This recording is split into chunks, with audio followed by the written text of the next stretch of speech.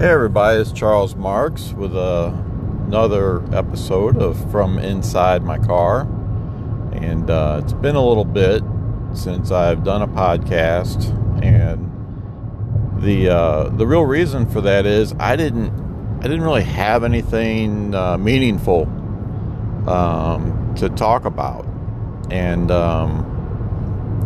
while I really want to make this as authentic as possible, I think talking and regurgitating something that is already been hashed out a million times in our industry is talking out of the side of my neck is not what you guys want to hear. I know I don't want to. So, I just haven't had anything on my heart to share. And until today. So there's this item I want to talk about.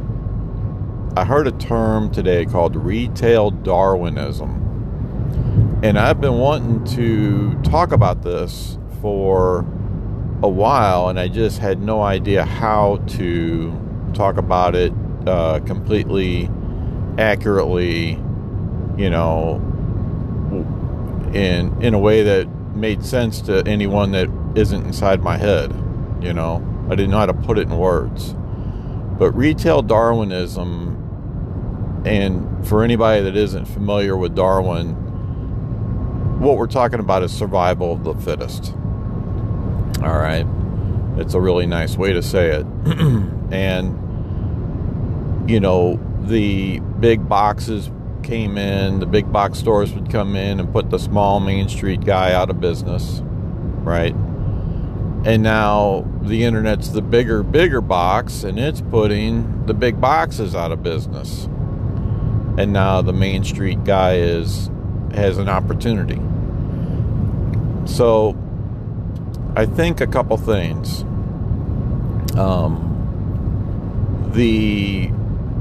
What we'll refer to as legacy business models, the way that Dad did it and Grandpa did it, if we stay on that track, we will go out. We won't make it. And this really doesn't matter if you are a road traveling salesman like me, a retail store owner, which I am now, or very soon to be. If you are a pawnbroker, coin dealer, I don't know that it matters. I think everybody has to rework their business model and be damn serious about it. And if we're coasting on our talents, and we're coasting on our good fortune, maybe we have a good situation in our town, a buoyant market, maybe we don't have a lot of competition, but resting on our victories we're headed for trouble. And I think a few things right off the bat. I think one of the best things that we could do is just take a fresh outlook to our approach. What are we good at? What is it that you can do better than anybody else in your area? If it's repairs, you triple down on repairs. If it's custom, you triple down on custom. If it's retail, you've got the killer deals and you've got the connections and you're able to deliver retail. You're good at marketing. And I think we have to really focus on what we're really, really good at. And the other thing is, we've enjoyed a lazy approach to competing, to competition. And by that I mean we just felt like we competed with each other. And us independents aren't competing with each other. We're competing with Amazon. We're competing with Blue Nile. We're competing with Sam's Club, Costco. Okay? So that's the mentality and the game face that we have to have. Can you kick Amazon, Costco, the mall? Can you kick their butt on repair and custom? I mean, that's not even a fair contest. Absolutely you can. But they're eating your lunch at the retail counter. So you really got to sharpen up and look at every category. We don't have to do anything, but the suggestion is we sharpen up and look at every category of our business, and we focus on what we can deliver the best on. If I have a ring in my case that is significantly more money than what they have at Costco or what you could buy on Blue Nile or whatever, I lose. And making a case that I'm better than them because I say I am is weak. You know, that is not retail Darwinism, okay? That is not survival of the fittest, making excuses. Customers aren't going to accept that forever. I mean, you have people that are going to do business with you because they like you and they want to do business with you, and they don't mind paying a comfort charge. When you go to Sam's Club, you're lucky to get waited on. You know, nobody's there to explain anything to you or hand you a bottle of water or clean your jewelry for you. Okay? So customers accept that there's a difference, and there can be a premium, but 10%, 15%, you know, there's a ceiling to how far that goes. And guys, if we can't make Keystone on everything or triple key on everything, that's the reality we got to operate in at the retail counter. 2, what's the condition of our store? What does our lighting look like? The number one thing that I see when I go into your stores is how much your lighting. The number one thing that needs attention in the stores that I go into is the lighting. Your store needs to be brighter inside your store than it is outside. And there's just simply no way around it. You just have to allocate some budget and do it. I also think that decluttering, modernizing your store. The stores that are successful, the really stores that are successful that I go and see, they don't have clutter everywhere, catalogs everywhere, stuff everywhere. Okay? The stores that are successful are streamlined, efficient. The customer doesn't have to walk around case displays to get to the checkout. You know, everything's thought through so that the customer experience is efficient and concise and pleasant. You know, we just can't be a nice guy and have a store and order stuff for people from our vendors. We have to offer more than that. And some folks maybe are not up to that challenge, don't have the effort or energy it takes, and that's okay. But understand that this is a shakeout of all shakeouts, and it's happening right now, and there is a path for success, and it is not a path that's unattainable to us. We have to get out of our heads, we have to get out of our bubble, and we need to go shopping. We need to go window shopping, we need to go to stores, and we need to, I don't care if it's a candle shop I don't care if it's a dog food. I don't care what it is, but go shopping and find out what those experiences look like and what you like and what you don't like. And emulate that in your store. But do it, and do it as soon as you can. Make that a priority for 2020. I mean, I know we're all locked and loaded for holiday, and it's hard to do anything beyond what we already have in front of us. But we got to start thinking about what are we going to do to improve our business for 2020. Anyway, I think I'm going to put a pin in it right here. Man, I so appreciate the support. I've had people reach out to me. Hey, Chuck, we haven't heard from you in a while. And just know that I'm not going to talk just to hear myself talk. I really take inspiration from conversations with you guys and what I see on the road. And, if there's any feedback or anything, reach out to me. If you're able to subscribe to the podcast, that would be phenomenal. And that's it. I appreciate you. Bye-bye. Hey everybody, it's Charles Marks Jewelry Company, and it's been a little while since I've done a episode here from inside my car, and things have changed for me, and I have, as some of you or most of you know, I am no longer on the road as a jewelry wholesaler.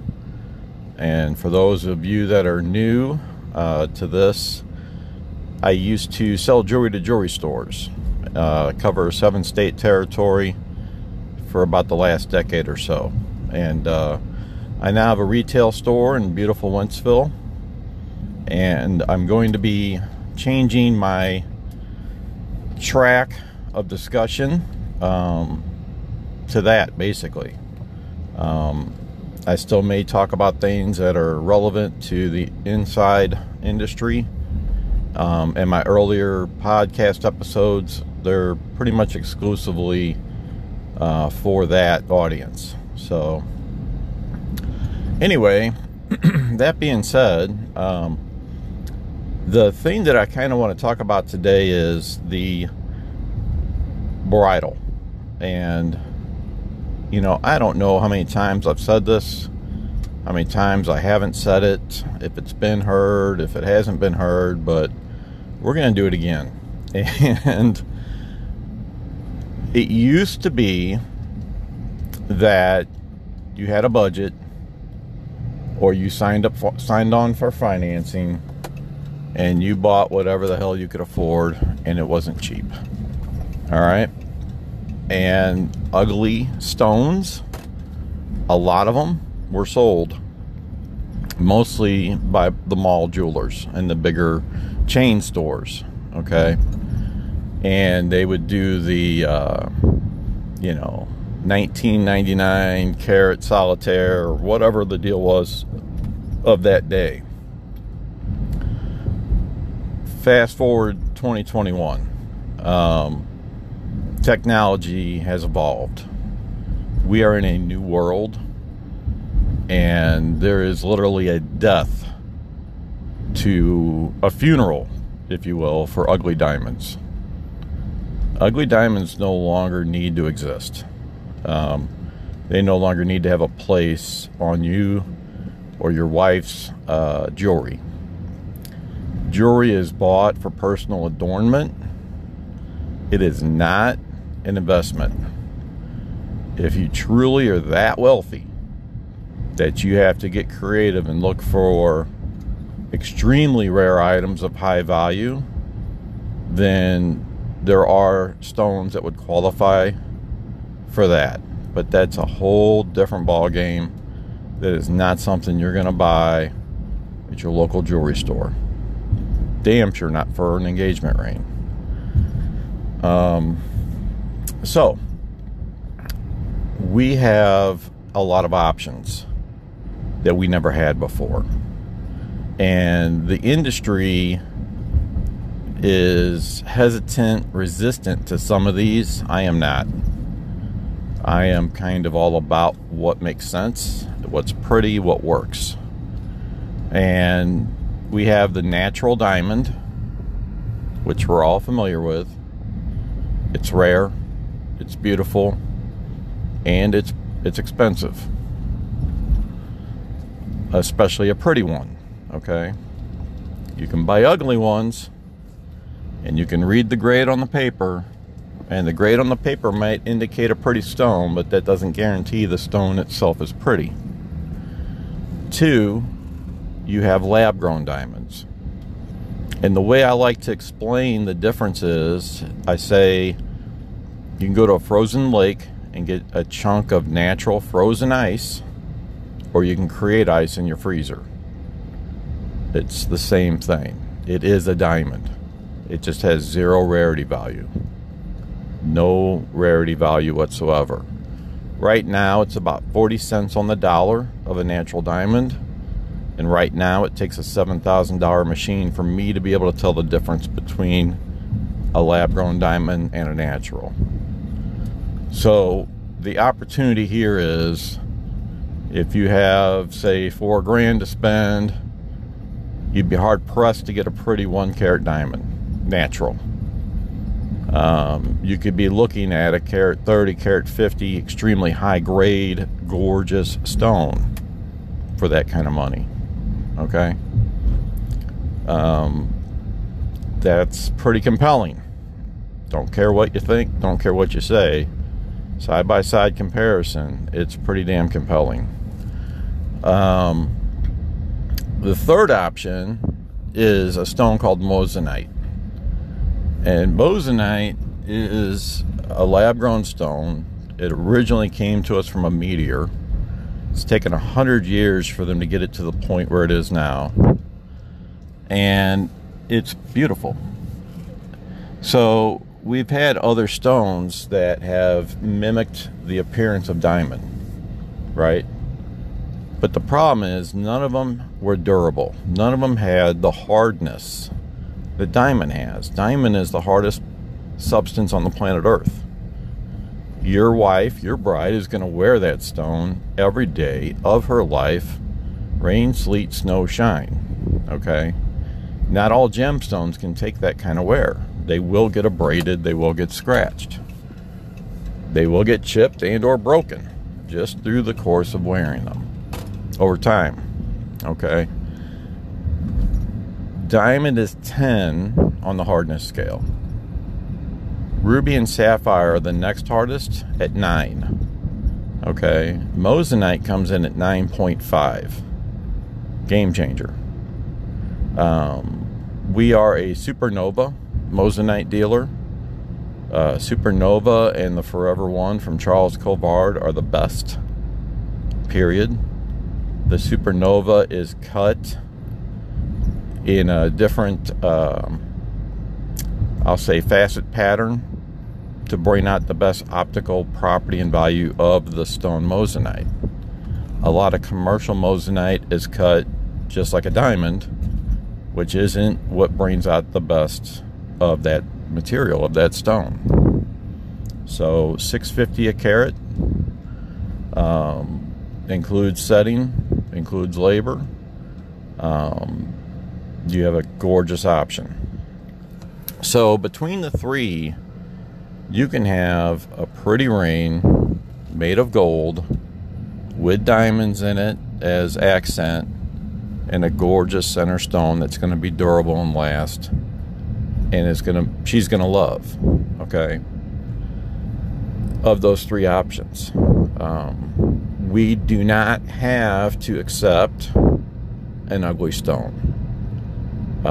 If something is down in color, I don't need to make excuses for it.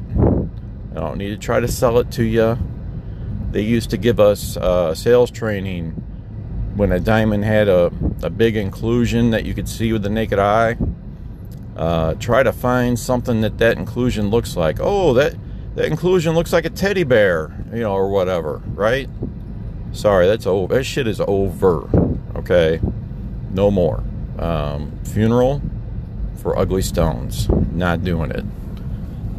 And I just think that it's a great time to be in the market for an engagement ring. My job is to make you look like a hero at or below budget. And the other thing that we're not supposed to do, according to our quote-unquote industry training, we're not supposed to ask you a budget. We're just supposed to discover it by showing you the most expensive things we got. I ask you, what range are you looking at? What is your range, your comfort level? What are you wanting to spend? And I start showing you the options. And then if you want to change it because you need to see more options, then we'll change it. But that seems to be working good. And I'm getting a lot of referrals because of that.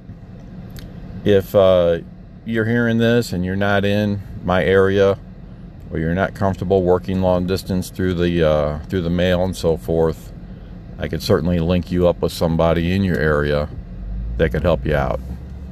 Any questions, please respond, and look forward to doing more podcasts aimed at the general public.